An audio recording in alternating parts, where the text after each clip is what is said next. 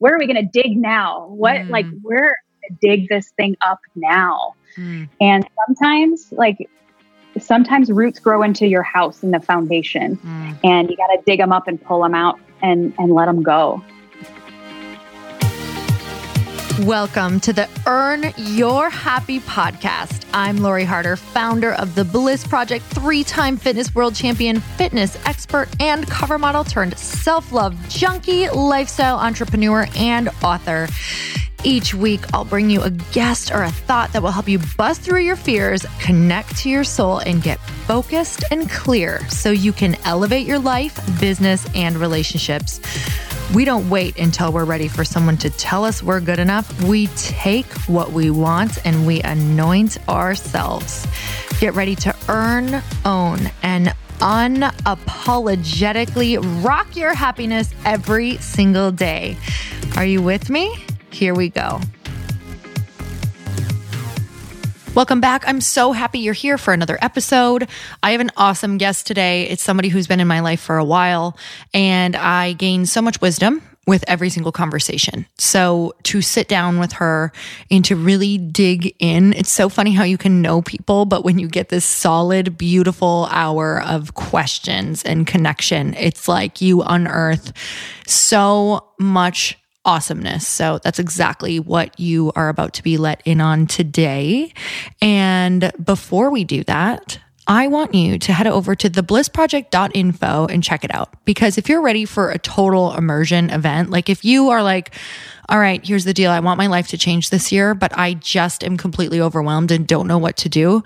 Girl, go immerse yourself for the weekend, because that's how I changed my life. It's the only reason I pour so much blood, sweat, and tears into this event is because these are the exact tools and types of weekends that have changed my entire life. So head over there right now and grab your ticket, because I'm telling you, it's going to sell out and it's going to be really fast. So theblissproject.info, 500 amazing women. Don't get intimidated, because if you are intimidated, that means that you get the opportunity to grow the most, and it's the perfect spot for you. And if you're excited, well, then you're one of my favorite people, because that's so much fun too to have you there.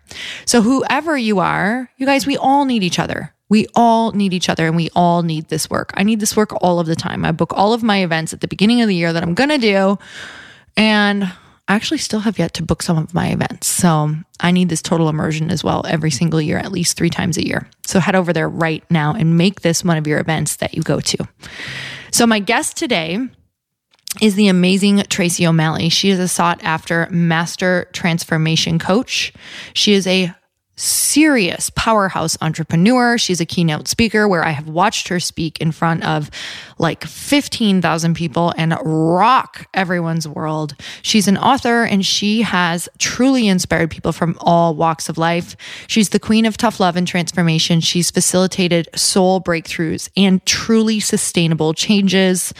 With Tracy's coaching, you will tackle limiting beliefs, uncover hidden blind spots, navigate tough transitions, and create shifts that result in emotional, physical, spiritual, and financial freedom. And her story is one of the most beautiful stories of comebacks. So if you have any question, if it's possible to continue coming back from rock bottoms, not 1, 2, 3, to continue coming back from rock bottoms and become even better, this is exactly what you want to listen to hear how to be better on the other side of all of the things that knock you down. We're going to break habits. We're going to break patterns. We're going to talk about addiction. So let's get started. Tracy, thank you so much for coming on. I'm so excited to actually just be talking to you today, but to also have this recorded for everybody else. I am so pumped for this. It's a beautiful way to start off the new year for sure. I know we were just talking about how this is kind of my reentry. So it's like the best. I've had a couple, you're my second podcast with like amazing women. I was like, how did I didn't even like really set this up this way, but it was the perfect day. It's like the universe was looking out for me. So there you go. Mm-hmm. So I'm so grateful to start it with you, because I think that this is going to be such a beautiful conversation for where people are at right now, because every single year I feel like people kind of find themselves repeating that same New Year's pattern and then finding themselves in the same situation of maybe not fulfilling what they want to fulfill or becoming the person they want to become, changing their environment, all of the things. So first of all, before we even jump into any of that, I just want to share who you are with everybody. And I'm always, whenever you open your mouth, no stress or pressure. but I always learn something or feel so moved because of how authentically you share. So I'm just so grateful for you in the world, and I'm just happy to be on this conversation. So I would love for you to share a little bit about yourself with everyone who has not gotten the honor of meeting you yet. Okay. Do you want the short version? No, we got time. We got an hour, girlfriend. Okay, girl. So I was born and raised in the Midwest, Chicago. I know you're a Midwest girl too. And there's just something about it. I mean, we are born with work ethic and like rooted values for sure. However, something that also came from that, I'm Irish too. So we've got the Irish thing too. We're a passionate, hand quotes, passionate bunch, prideful bunch. And I grew up the oldest and in a family with a very high functioning alcoholic. That was my dad. My mom was the codependent, check out emotionally, couldn't even handle it. So there I was. I remember as early as 4, kind of self-proclaiming my role as the peacemaker. Okay. And so from that moment forward, I had a younger sister that I was taking care of. I was making sure dad didn't burn down the house when he passed out drunk. I was making sure mom got out of bed to at least greet dad so he wouldn't be upset. And all the while trying to be this perfect kid to not make waves. And I went on to excel in sports, in school, in anything I did, because the last thing I wanted to do was make any waves and upset my dad. Went on to college and met a guy who was from Arizona, and he had a family that was so everything I wanted. Looking back, I can see this. At the time, I thought it was all about him, but looking back now, 28 years later, I can see that I was attracted to the mother that he had, the dynamic of a family that I was so crazy craving. And so made the decision to uproot myself to Arizona and run away from that, because I thought that that would help me deal with things. And married at 21. And like a good Irish girl does, have back-to-back babies. And the Irish twin thing is what I did, which is great. And I thought, okay, wipe my hands of the past. I'm just going to move into mom mode. I'm going to be everything that my parents weren't. I'm going to be that perfect parent. And my kids are never going to have to be perfect or perform or any of those things. Was married to a guy who was the opposite of everything I knew. And it was fine. It was fine. But there was always something missing. And then my daughter turned 4. So I was 28 years old and she turned 4. And it's when my first memory came. Oh, wow. Like a memory that I had stuffed so far down. And I had this internal rage at my parents, at everyone. And I knew very quickly that if I didn't make some changes, I was going to burn the whole house down. Take everything in its path with me. So it was when my first dive into like, okay, where did all this come from, came in, and I started unpacking a lot of things. It took another 12 years for me to get it right. I spent 12 years floundering, manipulating, saying all the right things, but not taking the correct action and not really willing to do the deep dive. About 10 years into the marriage, doing this work really started to affect things, because he was like the fixer. And when I was like, I don't need your fixing, I'm going to do this myself, it kind of changed the whole dynamic of the marriage. Obviously, it always takes 2 to break down a marriage. And my part was that. And so we owned a business together, divorced when the kids were 9 and 10, and continued to work together, which was a nightmare. I don't recommend that. I can't imagine. And then the recession hit at the same time. So 85% of our business walked away overnight without a warning. And so I had to make the decision, either I rebuild a business with him or I go into corporate America. And even during a recession, I was in the car business and I was really highly sought after. So I had 3 job offers, even in a recession. But corporate America to me was like a death sentence, to be honest. I'm emotionally unemployable. But I had to do what I had to do. I was not receiving child support at that time. So I was like the emotional, spiritual, and financial provider of the kids. And so I went into the corporate end of the car business, and I felt like I was in prison. But I had to do what I had to do. You know, to be a girl in the car industry is pretty rough. You have to have really tough skin, and the ratio is about 1,000 to 1. And although there are some really great people in the car industry, it's not the most integrity-filled place to be in every day. And if you don't beat them, sometimes you just got to join them. And I was scolded for not using my expense account enough. So that's when my alcohol issue really took a front seat. And I was piggybacking that with a very active eating disorder on top of it. So it was like I was imploding. I was like this volcano ready to erupt. And I had just turned like 38 when I started that. I was like, seriously, I've got a lot of life to live. And if this is all it's going to be, I'm just going to be angry all the time. And I was watching my kids. They were about 14 and 15 at the time. And I saw them start to cope like I was. And it scared me tremendously because I knew what their future was if they kept coping like that. You know, my daughter, she's kind of like this free spirit, kind of just runs from issues and will just be busy and be around people. My son was manifesting his anxiety in physical ways and in substance ways. And I was like, I don't want that for either one of them. I don't want that for either one of them. But what do I do?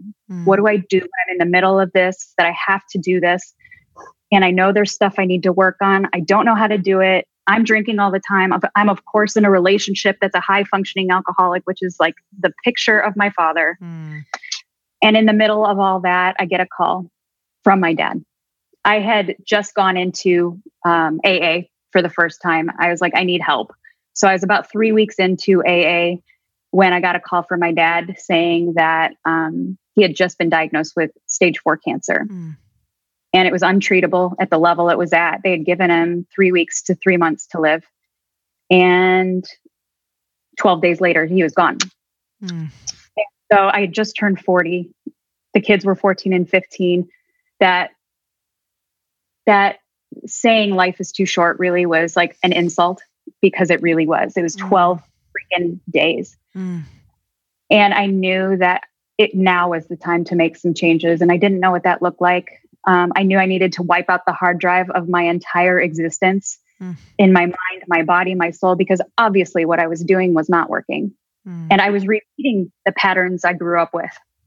And, you know, even though I wanted something so different for my life, I realized that the pathology that I was born with and was born into was dictating what I was doing. You know, we do what we were taught, shown, modeled, and spoken to. We do that, even if we don't want that, unless we go back and change the pathology of it. So it was at that time I was like, okay, I'm going to clean house of anything and everything that doesn't support the vision. So pretty much the only thing that made the cut was my kids. And I decided to walk into my boss's office. He was grooming me to run the place, which is the last thing I wanted. And I walked in and I said, listen, I'm going to pack up my desk and I'm going to quietly go.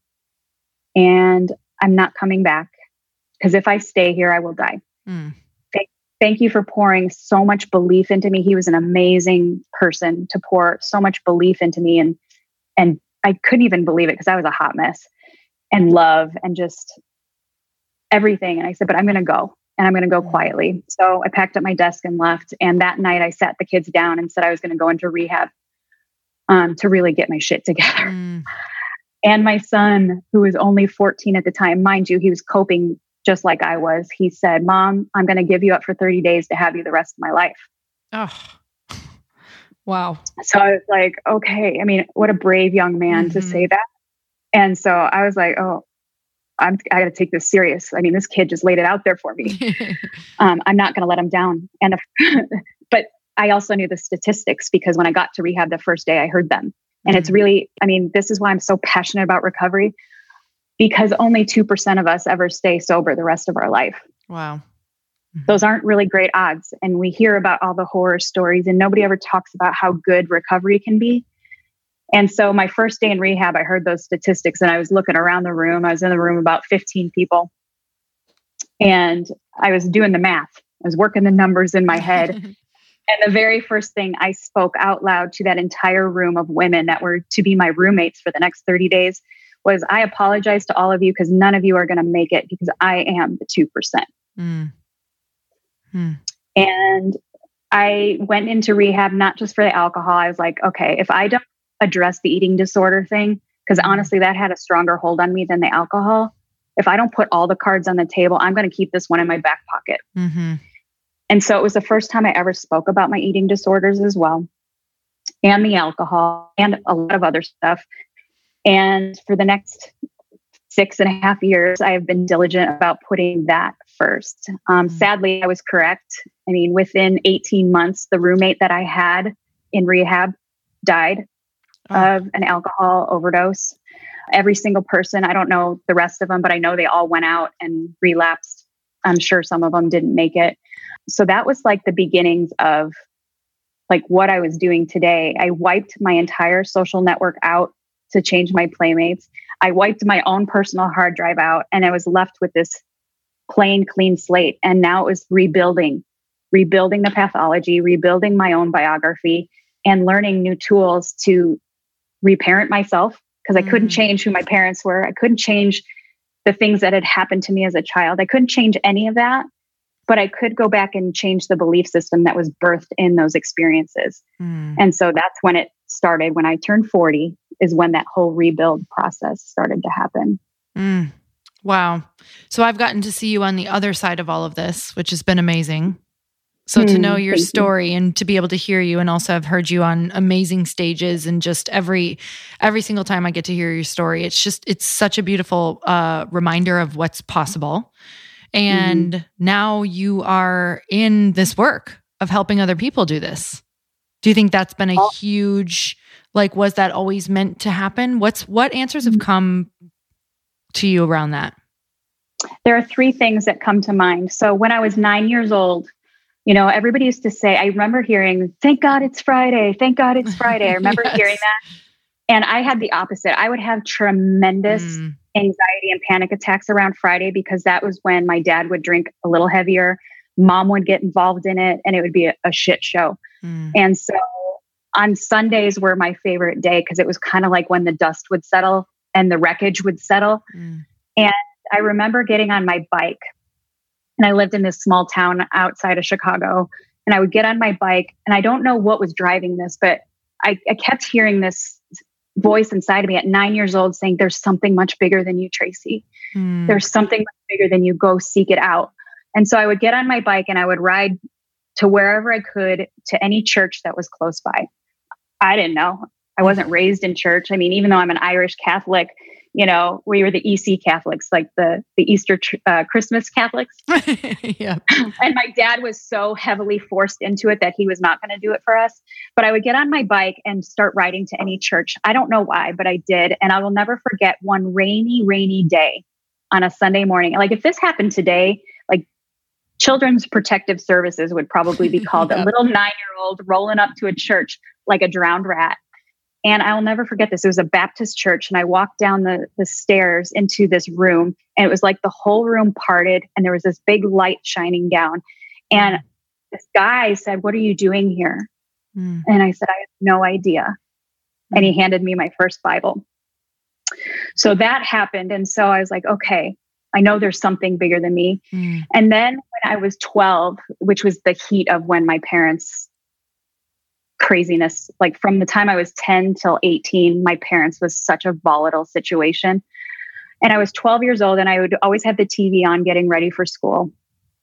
And I remember there was a TV show called AM Chicago and I was 12, which is just a god awful age anyway. You know, the junior high. It's like 12 horrible. Was bad for me. It was just horrible. But I would listen to AM Chicago and I was getting ready for school. And I remember hearing this woman and her laugh was infectious. I was like, what is that? Who is this? And I would look at her and I was like, wow, like that didn't quite fit what I thought I would be seeing. And it was this beautiful Black woman. I thought she was beautiful with this big afro. And she just lit up the entire place. And it turned out it was Oprah Winfrey. Mm. So like the Chicagoans got to know Oprah before she was Oprah. Mm-hmm. And 2 years later, when I was 14, is when the syndicated show Oprah, the Oprah Winfrey Show, came out. And I would record it every day and watch it when I came. There was something about her I was so drawn to. And this was long before she talked about the stuff. But when I was 14 and I caught one of the episodes, and it was the first time she started to talk about her abuse. And all of a sudden it hit me like my pain was not going to be for nothing. If she could endure that and make it through to the other side and bless others with her pain and her story and her work that she's done to get through it, then I will too. And at that moment at 14 years old, I'm like, this will not be for nothing. What I'm enduring and fighting through will not be for anything. And it was like, okay, I can do this.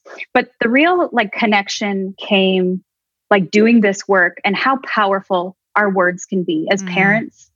I mean, I know you've grown up and you've talked about like how you grew up and you've written about it. Like it's everything. It's everything. And there was a story told about the day I was born. And if you knew my dad, I know our audience is a little bit younger than me, but my dad was like the modern day Archie Bunker, like a zero filter, very crass, like just says it. And the day I was born, so mind you, this was at a time when the men weren't in the room when the kids were born. Yeah. And he was chain smoking in the waiting room. In the hospital. Yes. Yeah. Early 70s. So mind you, but my mom had been in 30 something hours of labor, right? And the doctor comes out, I'm born, and the doctor comes out to tell my dad he's got a daughter. And without hesitation, my dad said, you know what? Keep them both. I don't want them. And he was joking. However, and obviously the day I was born, I didn't hear that story. However, I heard that story told over and over and over with a lot of laughter at my expense at 3, 4, 5, 6, 7. And the thing we don't understand as adults is children take words so literally. Yes. And at that moment, when I heard that story and I was like, what do you mean you didn't want me? Like, I'm not good enough. I am not worthy. I'm going to have to be perfect in order to gain your love because you didn't even want me to begin with. So short of having a penis, which that wasn't going to happen, I stepped into my masculine energy. I was the perfectionist, overachieving. Like this is the only way I'm going to get any kind of approval. I knew every lineup of the sports teams of Chicago. I could open beer bottles at 3 years old, anything to please my dad and fit into that role of what a boy would do. And it just got very confusing. So that belief system that was born from that one sentence was, I am not good enough. I am not worthy of love unless I'm the absolute best, perfect person. And that carried that whole belief system.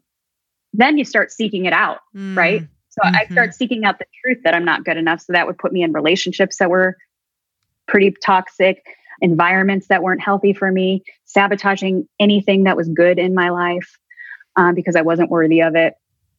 And so those are the things like today, I'm so passionate about the work, knowing that there's something bigger than us, knowing that your pain has a reason for it. It's not your purpose. Because if you think your pain's your purpose, you're going to keep seeking out pain. Right. But the pain is for a reason and it's your job to overcome it. And then obviously, reparenting my little T that lives inside of me because little T was driving the bus from that moment she heard that story up until 40 years old. She was seeking out and sabotaging anything that was good because she didn't feel worthy of it. Oh my God. Thank you for sharing that. And there's so many key things that you said and so many beautiful things, especially the reparenting, which has been such a powerful thing for me in my life, like becoming your own parent, like changing that voice out in your head. So this brings us to really talking about what the word that kept coming up, which I'd love for you to explain more to people, just the pathology and the undoing of what was done, because that's pretty much what we are now. Once you have the realization and the self-awareness, it's like, oh my God, how do I undo all of this in a way that doesn't feel overwhelming, scary, traumatizing? Is it really possible? Yeah, it is scary. I'm not going to lie, there is nothing fun about this process, except on the other side of it, to know that you have this beautiful gift. It is a gift to go back and do it. The definition of pathology is the science of cause and effect of disease, specifically in samples, tissues, and cells. Like that's the medical term of pathology, which also means our blood, which means our bloodline, which means our family line, right? And, really understanding that, and looking at my life and anybody I've worked with, their life, like those patterns get repeated. They may show up with different wrapping paper all over them, but it's the same package, right? And so when I knew that I couldn't change the past, I knew that in order for this shit to stop with me and not pass it on to my children, I was going to have to learn to redo this. And, when I really took a hard look at what I had been doing when little T was rocking the boat for those 40 something years, I would do the same thing that was done to her. I would say, you're better seen than heard. Shut the F up. Do as I say, not as I do. Like those were the words that were pounded into my head. Who do you think you are? And when I realized that it was my job to heal her, I brought her to the forefront. In fact, she's my lock screen on my phone. So every time I feel like I'm not good enough creep in, I just tap my screen and there's little T looking at me at 4 years old to remind me that she's just scared. She's got these words in her head that she believes. And I literally have out loud conversations with her and I invite her to the table and I sit her on my lap and I'm like, listen, I got you, little girl. Like imagine looking at your own little self and pouring love and belief into her because she didn't get that. I know you didn't get that. I got the opposite of that. And so the chance to really look in your own little face and do it is so freaking powerful. And I think it's important to have it like on your lock screen because our phone's always with us and things will trigger us throughout the day. We're like, little T's going alert, alert, alert. And even though on a conscious level, I'm totally fine, but my body will react in a way that it's little T saying something doesn't feel right now. Something familiar is making me really scared right now. And so really going back and doing that work. And it's hard because there's many layers to healing. And I have quite a few decades under my belt of healing to go. And so even with my own children, so when I made this realization also, I was like, oh shit, I've got two 20-year-olds now. And I know that even though I was a good parent, I may not have been the greatest parent for them at the time. And so I've had to have really hard conversations with both my kids separately because they're two totally different, beings. I'm sure if you sat your sibling down next to you or my sibling down, our perspective and perception of how our child it'd be totally different. Totally. And same thing with my kids. So asking them both the questions, where was I lacking in your life as a child? What do you remember? And hearing them both with such bravery and courage speak it to me. So I could then say, okay, here's the tools to change that. And both of them said, you're modeling something different today. I said, I know that. However, you still got a little Casey and a little Joey living inside you who's going to rock the boat too. So let's heal this now when you're 20 instead of when you're 40 something. So really doing that work. It's painful at times. And I'm telling you, little T, especially when we're about to up level our shit and take ourselves to new levels and, new levels, new devils is no kidding. But little T, when we're about to go to a new level, like right now, she's been freaking out the last few weeks. I'm like, every part of me wants to parent her like I was parented, like shut the F up. Because that's easier, right? Instead of just saying, okay, little T, I feel you right now. I'm scared too. And just being in partnership with that little girl or boy that lives inside you instead of just like shaming her into the corner like she probably was. Right. So this brings up the midpoint of, so you're in it again and it's going to happen over and over and over because with every level, just like you said, so you're in that transition period. And especially if you have, and I think all human beings, if you are a human, we have some really addictive patterns, some way more than others.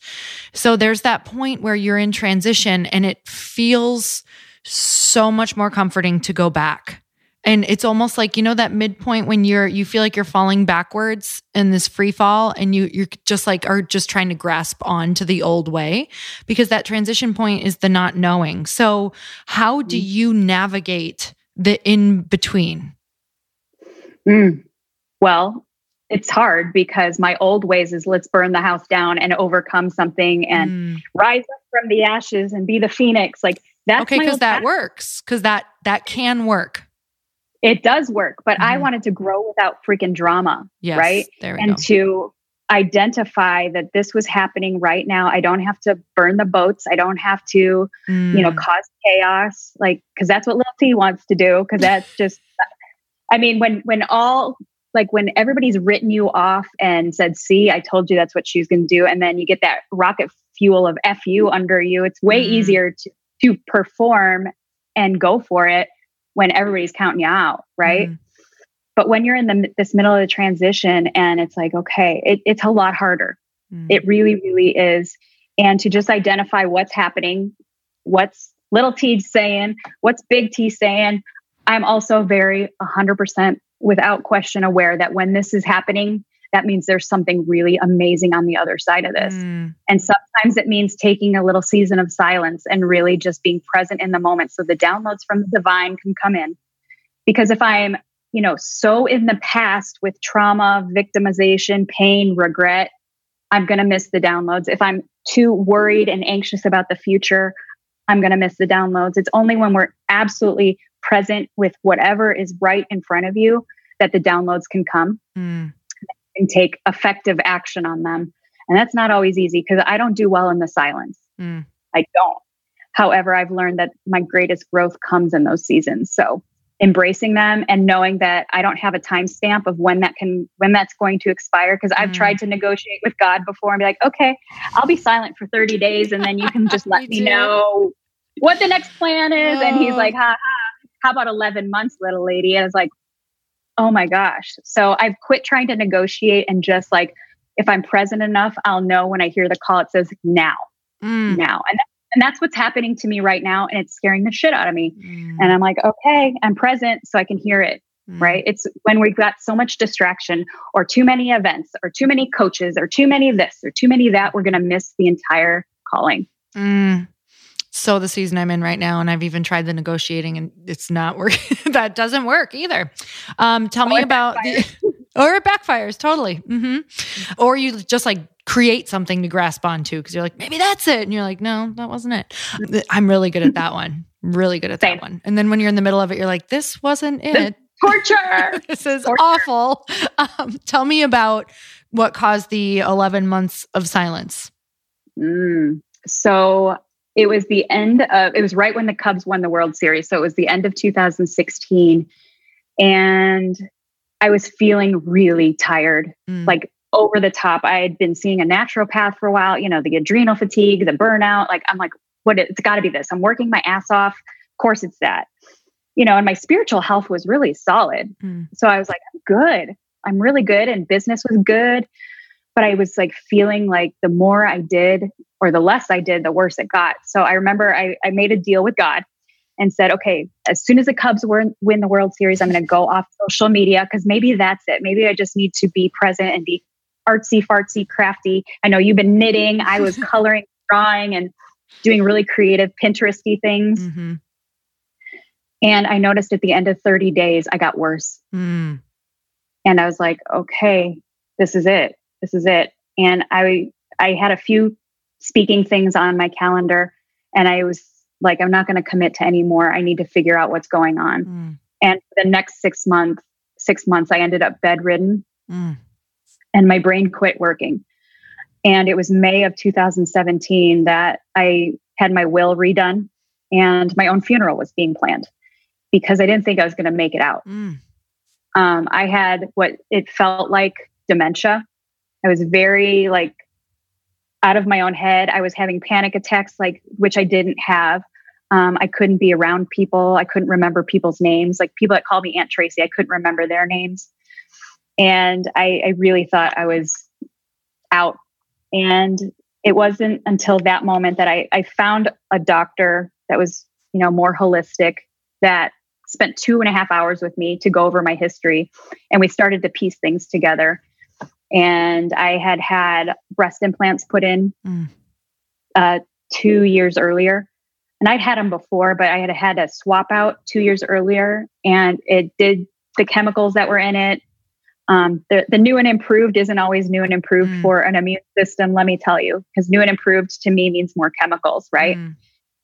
And so the toxic overload of my body, I have a genetic disposition to this, that when anything synthetic is put in my body, it will react. And my liver was already overflowing with toxins and it just couldn't fight anymore. So when I walked into that doctor's office after doing all sorts of tests, he's like, I don't know how you're still walking or living.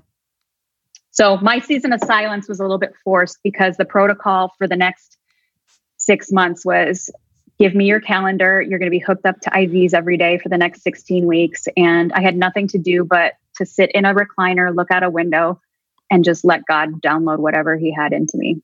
It was scary. What came out of that for you now?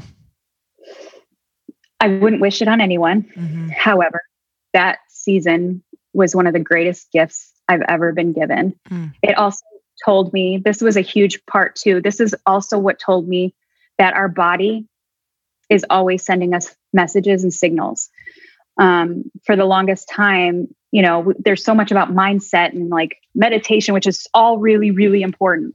However, our body is always the driver, always trying to tell us something. So looking back, I was like, oh, okay, it was trying to tell me something there. It was trying to tell me something there, but I'm going to power through this. I'm going to mindset my way through this. And the next thing I know, body's like, yeah, peace out, Boy Scout, not happening.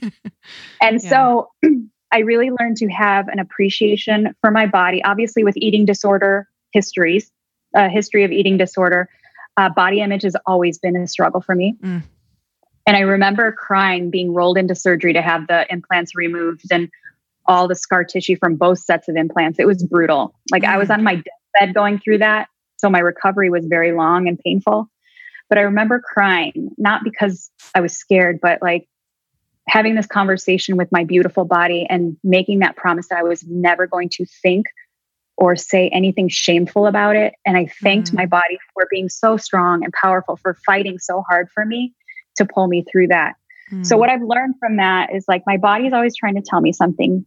And like what I said earlier, there was a situation about 6 months ago. I was in the middle of a campground, just having a fun time, sitting around the campfire, talking really fun stuff with a set of girls. And all of a sudden my body started reacting to something. And like on a conscious level, I was like, what is happening right now? All of a sudden I felt as a little girl, like the heart racing, the heat, the shaking. And I'm looking around, I'm like, girls, what is happening right now? What is happening right now? And they're like, what? What do you mean? And I kid you not, Lori, 10 seconds later, 2 campgrounds over, a drunken brawl broke out. Wow. 10 seconds later. So my body was feeling that energy. So this whole thing about like all this energetic stuff, that wasn't even on my radar 2 years ago. And now I realize that every financial move I make is a spiritual decision. Everything I do is spiritual energy. And I am never going to ignore. That is the driver. If my body says not today, then it's not today. And I don't try to override that. I don't try to just power through it because it's convenient. I listen. And it's like, okay, the body says no, then it's a no. How do you know the difference between fear for people who have not approached a lot of fear yet? They haven't navigated it yet, and what you're talking about. Because sometimes I think in the beginning or even at the end, I've had those moments where I'm like, I can't discern what this is right now. It takes radical honesty with yourself. It takes sitting in front of a mirror, having that conversation. That's why that relationship I have with little T is so important. It's like, okay, are you afraid of something? Is this familiar? Is this something, like really dialoguing with her? And if she isn't speaking to me, and because I do it enough, I know when it's my own bullshit and fear, or it's her that I need to heal something with. And now, more times than not, it's like, no, not now, not now. It's really, and being really honest with myself. I'm like, okay, do I just not want to do this shit because it's scaring me? Or am I afraid of rejection? And that's all little T stuff, right? But something like just like, I don't want to do that workout today. Although I really want to be at a freaking fun spin class, my body is saying, no, take a Shavasana right now. And I'm, okay. And so that intuitive stuff, like intuitive eating, intuitive working out, intuitive relationships, like I'm the intuitive queen right now. And it really am. It's like, okay, do I want to eat that? Nope. Do I want to talk to that person? Nope. And just really honoring that. And, you know, I listened to one of your podcasts about like tough love, and I've been known as the queen of tough love. And I do think that it can be effective. Like you said on the podcast, it gets shit done sometimes. However, if you grew up like I did in self-care and self-love fall into the same category for me. My definition of love as a little child was I needed to be perfect in order to have it.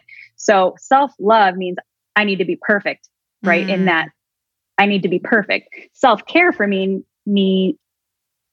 meant neglect and abandonment. Caring for me as a child meant neglect and abandonment. So if I'm going to self-care, I'm going to neglect and abandon myself. Yeah. So I've changed the word to honor because there's really no gray area with the word honor. So every decision I make, whether it's for my body, my business, my mind, my soul, my relationship, is this self-honoring? Because if it's a no, then it's a no. Always. There's no gray area with what the word honor means. Oh, I love that word. Yeah. It's a much friendlier, like it's a loving word. It's like really a loving word. So I love that you talked about that, like finding the words that even fit, because that's game changing. That's been huge for me. Just the language that you're using.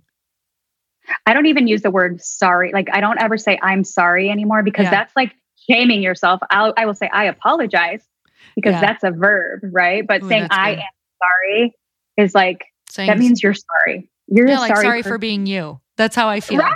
Like, it's funny. I just said that yesterday. I said sorry to Chris for some reason. I'm like, you know what? I'm not sorry. And I'm like, okay, calm down, Lori. like we can do this with love. It's like, I'm not apologizing for being me. And then I was like, okay, calm down. All right. So I want to chat about like because everything that you're saying has to come. It comes from a place of needing a realization and needing to break a pattern, obviously. So the breaking of the pattern, because before we started recording, we were just kind of chatting about how, you know, in everybody's lives, we listen to podcasts, we read the books, we take the courses, we hire more coaches, we want the certificate, we want the degree, whatever it is. And so often we're either, once we get it, we're not happy for some reason, or we're not able to complete it. Like we think we need more accountability, or we think we need another thing. So how do you go to the root? What advice would you give on finding the root or figuring out the root? Oh my gosh. So like when we're triggered by somebody or something, or we're sabotaging someone, something, whatever, I often ask myself, and when I'm working with people, I'll take them like to the timeline, like go like, the first time you heard this, saw this, this was modeled for you, there's something that happened before you were 10 that this was rooted in, right? So let's say somebody triggers me today, and usually it's passive aggressive behavior. That triggers me like nobody's business. And I don't like it. Me too. I don't like it. And when I'm getting triggered by somebody, which that's usually the thing that'll do it for me, I'm like, okay, Trace, where was the first time you saw this? Where did you hear this? How did you feel about it? Because it's never about that person, ever. It's about something that happened. So to go back and said, you know what? That's not about you. That's not about you. I know it's kind of a backhanded thing that's going on. It's not about you. So taking it to the timeline and knowing that where we first heard it, it was modeled. And then what belief system did you form as a result of that? Because that's the only way you're going to get to the root. I mean, you can have a big, beautiful tree with lots of fruit and apples like we were talking about. But if it's not so deeply rooted, you know, a hurricane, a storm can come, and that thing can, I mean, we've lived in the Midwest. We've seen massive trees get knocked down, and it's because their roots weren't solid. So getting back to the roots of our family is so imperative. And I know you've done extensive work on this. I have too. It's never ending. And you realize the different intricacies of it. But when I am triggered today, which it doesn't happen very much, but when it does, like, oh, there's another little lesson to learn about myself. Yep, me too. And I get excited. I'm like, okay, where are we going to dig now? What, like, we're going to dig this thing up now. And sometimes roots grow into your house in the foundation, and you got to dig them up and pull them out and let them go. You do. So I work on that and being willing to go there. You don't stay in the shit of it. Like, letting that shit go is really important. But if you got to heal it first, you really got to heal it first. Otherwise, we're just masking it with some kind of stuff, whether it's shopping or relationships or, success, whatever. We're going to mask it with something unless we heal it. And healing, some healing can take a long time. Some healing can be fast, right? Have you had both in your life? Oh, for sure. Like, even realizing that the first time I heard that where I felt I'm not good enough was connected to that one sentence my dad said on the day I was born. I was like, holy mother of God, that is huge. One sentence. Like, I've had abuse in my life too. And that one sentence had more of an impact than the other kind of abuse I had at my expense. One sentence. And really having that awareness, and then knowing every time I'm feeling not good enough, it's just boom, just go into a conversation with her, and it's pretty quickly fixed. Like, it doesn't mean it doesn't come up, but I can nip it in the bud, like, within seconds now. So it's just that willingness to go there. What's been something for you that is like a repeating, you're like, I thought this was healed, but it's not. And how do you deal with it?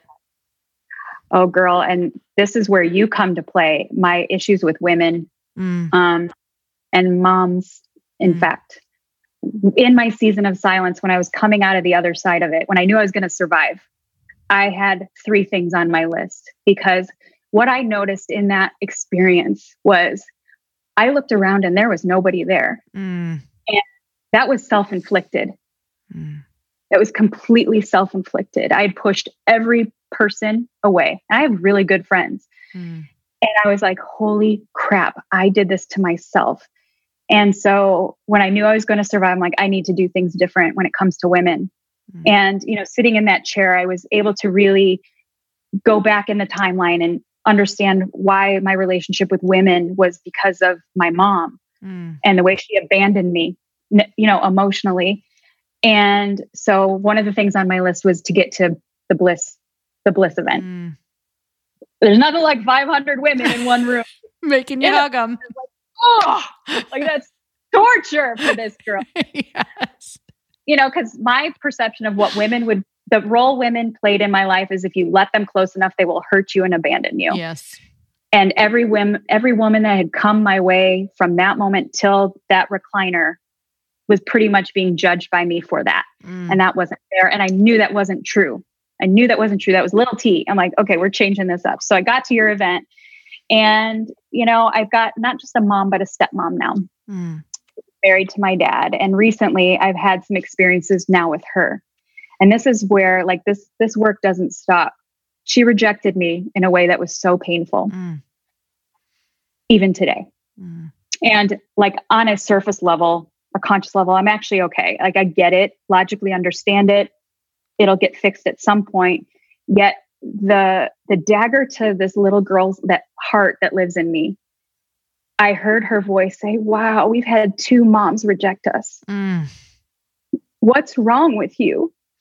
And instead of judging women for what those 2 women had done to little T, I reached out to my power team, my circle, and let the women lift me up, which is not something I do. I'm usually the strong one. And I called on my girls. I'm like, listen, I need you to hold me up right now, because this is painful. This hurts. This hurts really bad. I will recover. I'm going to let my heart break and I will recover. But right now, I just need some strength to hold me up. And so that whole dynamic, it doesn't mean people aren't going to hurt us. But I don't need to let every woman carry that burden of those 2 women that were very important to me, are very important to me. And so I was like, even though I was in pain, I'm like, I'm so proud of myself right now. I reached out to I let women hold me up. It was so great. And how was that letting go experience of like, I didn't know that we were both going to be crying today, but this is great. How was that experience of leaning into those women? Like what, because there's a lot of conversation in your mind that comes up when you're allowing that. So I was really scared to do it. And I also knew how destructive I could go if I didn't. I know what I'm capable of.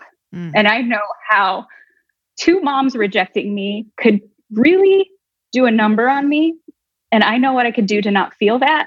And so leaning into these amazing women, I know you've talked about this. Like I have different friends for different things too. Yeah. Like I don't have one friend for everything. And I know you have the same thing. And I know I have this friend for that, this friend for that, this one for that. And I've got about 4 of them. And what I found was not only did it feel good to be held up for the first time in my life by a woman, like the first time ever, but I also saw the gift I was giving them by allowing them to do it. And to know I had been robbing beautiful women in my entire life from that. I was like, okay, like this is a gift I give them to be there for me. And they don't perceive me as weak or incapable or anything, but loving me. They love me without condition. And they're actually feeling empowered by me allowing them to do that. Especially me. Like all of them said, like, we've been waiting for this from you. I'm like, like, I just like, it's so great. Like little T was embraced for the first time in her life by a woman. And it felt amazing. Thank you so much for sharing that. I can't tell you how much I resonate with that because it's still, if you ask me still what mine was, it's still that over and over. So just even hearing you share that is such a good reminder for me to lean even more, like release even more, because just hearing you and even watching your body language as you said it, like there's like a release. It's just like it's so light afterward. It's like, you can't get that so anywhere light. else. You can't. And, cause my kids are older, like I dialogue a lot of this stuff with them so they can watch me navigate that. Our hearts are still going to get broken and we do recover. Like me holding back in the world will rob me of joy. It doesn't mean it will be without pain. And so them watching me navigate that whole process is also changing the pathology of not just my kids, but my grandkids, my great-grandkids. Like the shit stopped with me. And, somebody's got to go first. And I know you're doing this work too. And moms and women, like we need to have this stop with us because we will pass this stuff down.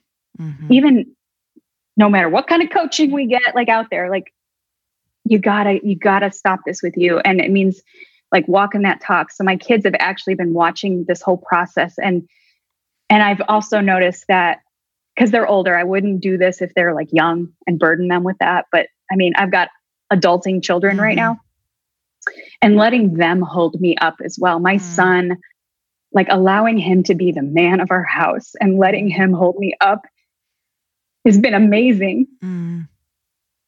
Not just for me, but like I see his whole, like everything change by like, yes, I can be there for my mom in a healthy way, not in a burdensome way or like carrying that. But he's even he's like, thank you for allowing me to be there for you and showing me what this looks like. Wow. It's crazy, crazy powerful. I think for so many people, and I think majority of the people who listen to this podcast are such like, I can do it. I muscle through it. They want to just be the powerhouse, the type A, and it's not sustainable. And we'll even try to put like frosting on it and like make it look really cute. But it's like what's underneath that cookie's going to crumble. Yeah. Yeah. I mean, I was the queen of the power through and, I heard suck it up millions of times as a child, millions, suck it up. And that's like, suppress it until you explode. Right. Yeah. It will explode. So yeah, although my heart's still breaking, it is like, it's going to take time to heal from this last one. And I'm recovering, we're all in recovery from something. We had trauma. I know you've had Mastin on the show. Like, I love the work he does because everything in your life, the trauma that you've experienced in one sentence was traumatic. and I've worked with people like, well, my abuse wasn't as bad as hers. I'm like, my one sentence is as powerful as the sexual abuse that you endured. Mm-hmm. Like, I'm sorry, but it is, because it changes everything from there moving forward. So, for anybody out there, I work with a lot of people who've gone through masterminds and business coaching, and I love all of it. I do it too. I think it's great. However, the real reason of my success is the willingness to do this work too. Because success won't mask it, because it'll show up in a different, more expensive way. You've got different overhead and all sorts of stuff. It will show up. Trust me. You can't keep kicking the can down the street. You'll catch up to it for sure. Absolutely. So what is something that you want to leave people with, or that we haven't covered, or that you're obsessed with sharing right now? Just be willing to go there to some of the painful places. And when we go there, it doesn't mean we stay there. We go there long enough to feel it, because you got to feel it in order to deal with it. And you got to deal with it in order to heal it. And so, one of those things that I do is like, okay, this hurts. We're going to go feel it for a second. We're not going to stay in the shit long enough to name the flies or anything like that. But we have to go and revisit it. Be willing to revisit the painful parts of your life. It's so important. And to know that your pain isn't your purpose. Like I said earlier, like if you think your pain is your purpose, you're going to keep seeking pain in order to find your purpose. And that's not necessarily true. But be willing to revisit the pain so you can heal it and make a better difference in the world, especially if you're in the coaching field or the wellness field, or anybody that you're a mentor for somebody.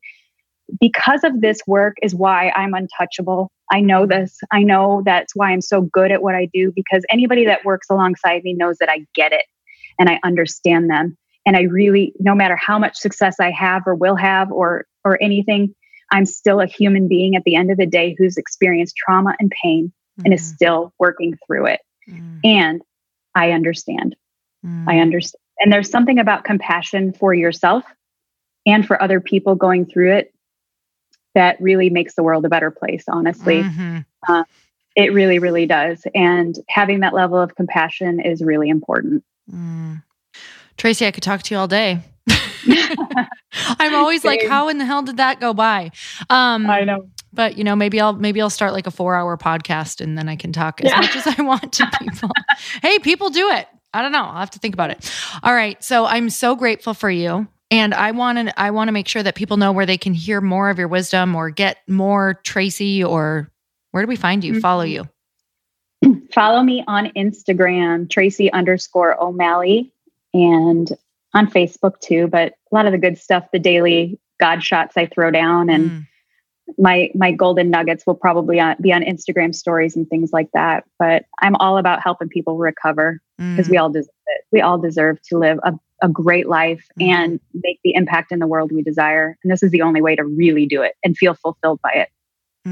Thank you so much for this conversation. I swear, it doesn't matter how much of this work you do, you can talk about it and it lightens something more every single time. So to have that person to process with or do that work with. So you guys go find and follow Tracy. And I always end on one last question. Are you ready? Okay. Yep. Okay. So you're in an elevator. I guess you don't even need to be in an elevator, but it's a 30 seconds with a stranger. I don't know why that sounds funny to me right now, but they look over and they ask you, how can I make myself happy? What do you say? I say, know that whoever or whatever has been put in front of you or you've experienced, realize that it's a gift to learn and love more about yourself to make a bigger difference in the world.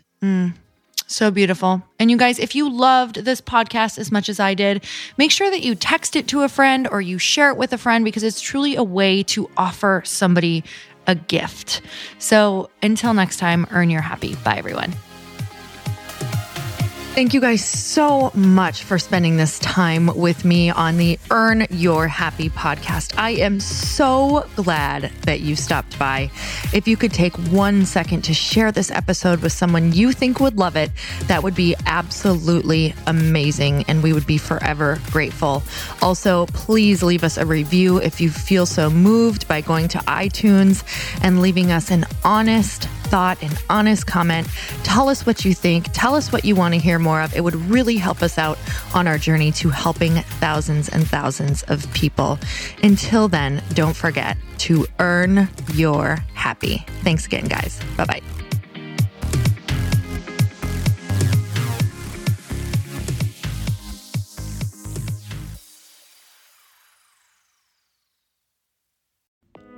Hey all, I'm so excited to share with you, Earn Your Happy is now part of Growth Day Podcast Network. A bunch of us are coming together to bring more growth to the world and support shows and brands that we truly believe in. And one of my friends is also on the network, and I'd love for you to go subscribe to his show. You guys, Trent Shelton has the most incredible podcast. It's called Straight Up with Trent Shelton, and it's going to remind you that you are built for this. I have heard Trent speak in person multiple times. I've listened to his podcast a ton. He's coming on the show, and I literally cannot wait because this man just spits straight fire. It is like truth that goes to your core and makes you take action right away. If you want one of those podcasts that when you're just out on a walk, you can't help but want to start running and run through a wall in your life, this is the show to go listen to. So you guys, make sure that you go subscribe to the show, Straight Up with Trent Shelton. You're going to love it.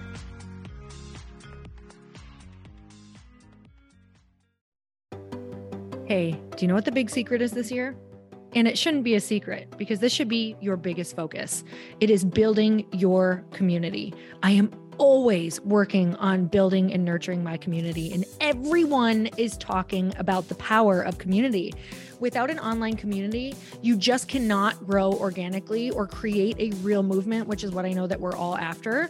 And you can build trust or monetize your audience. When you get community right, not only does your audience grow faster, but so do your sales.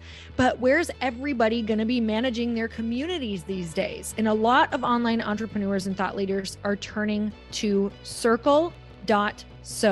Circle is an all-in-one community platform.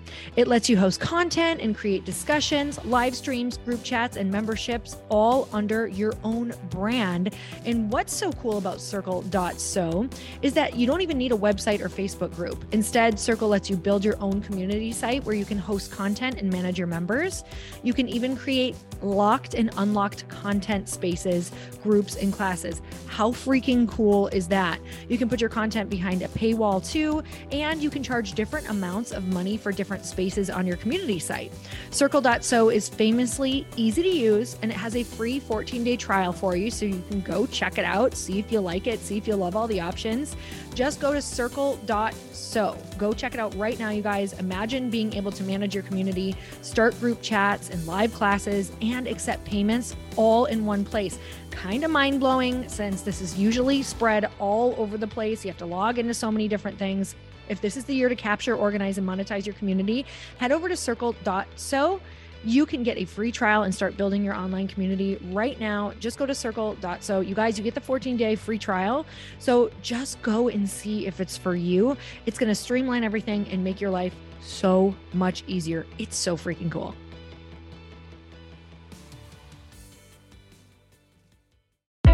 Hey, I know if you're listening to this podcast that you have big dreams and big goals. And one of the things that can really stop you is struggling with your marketing.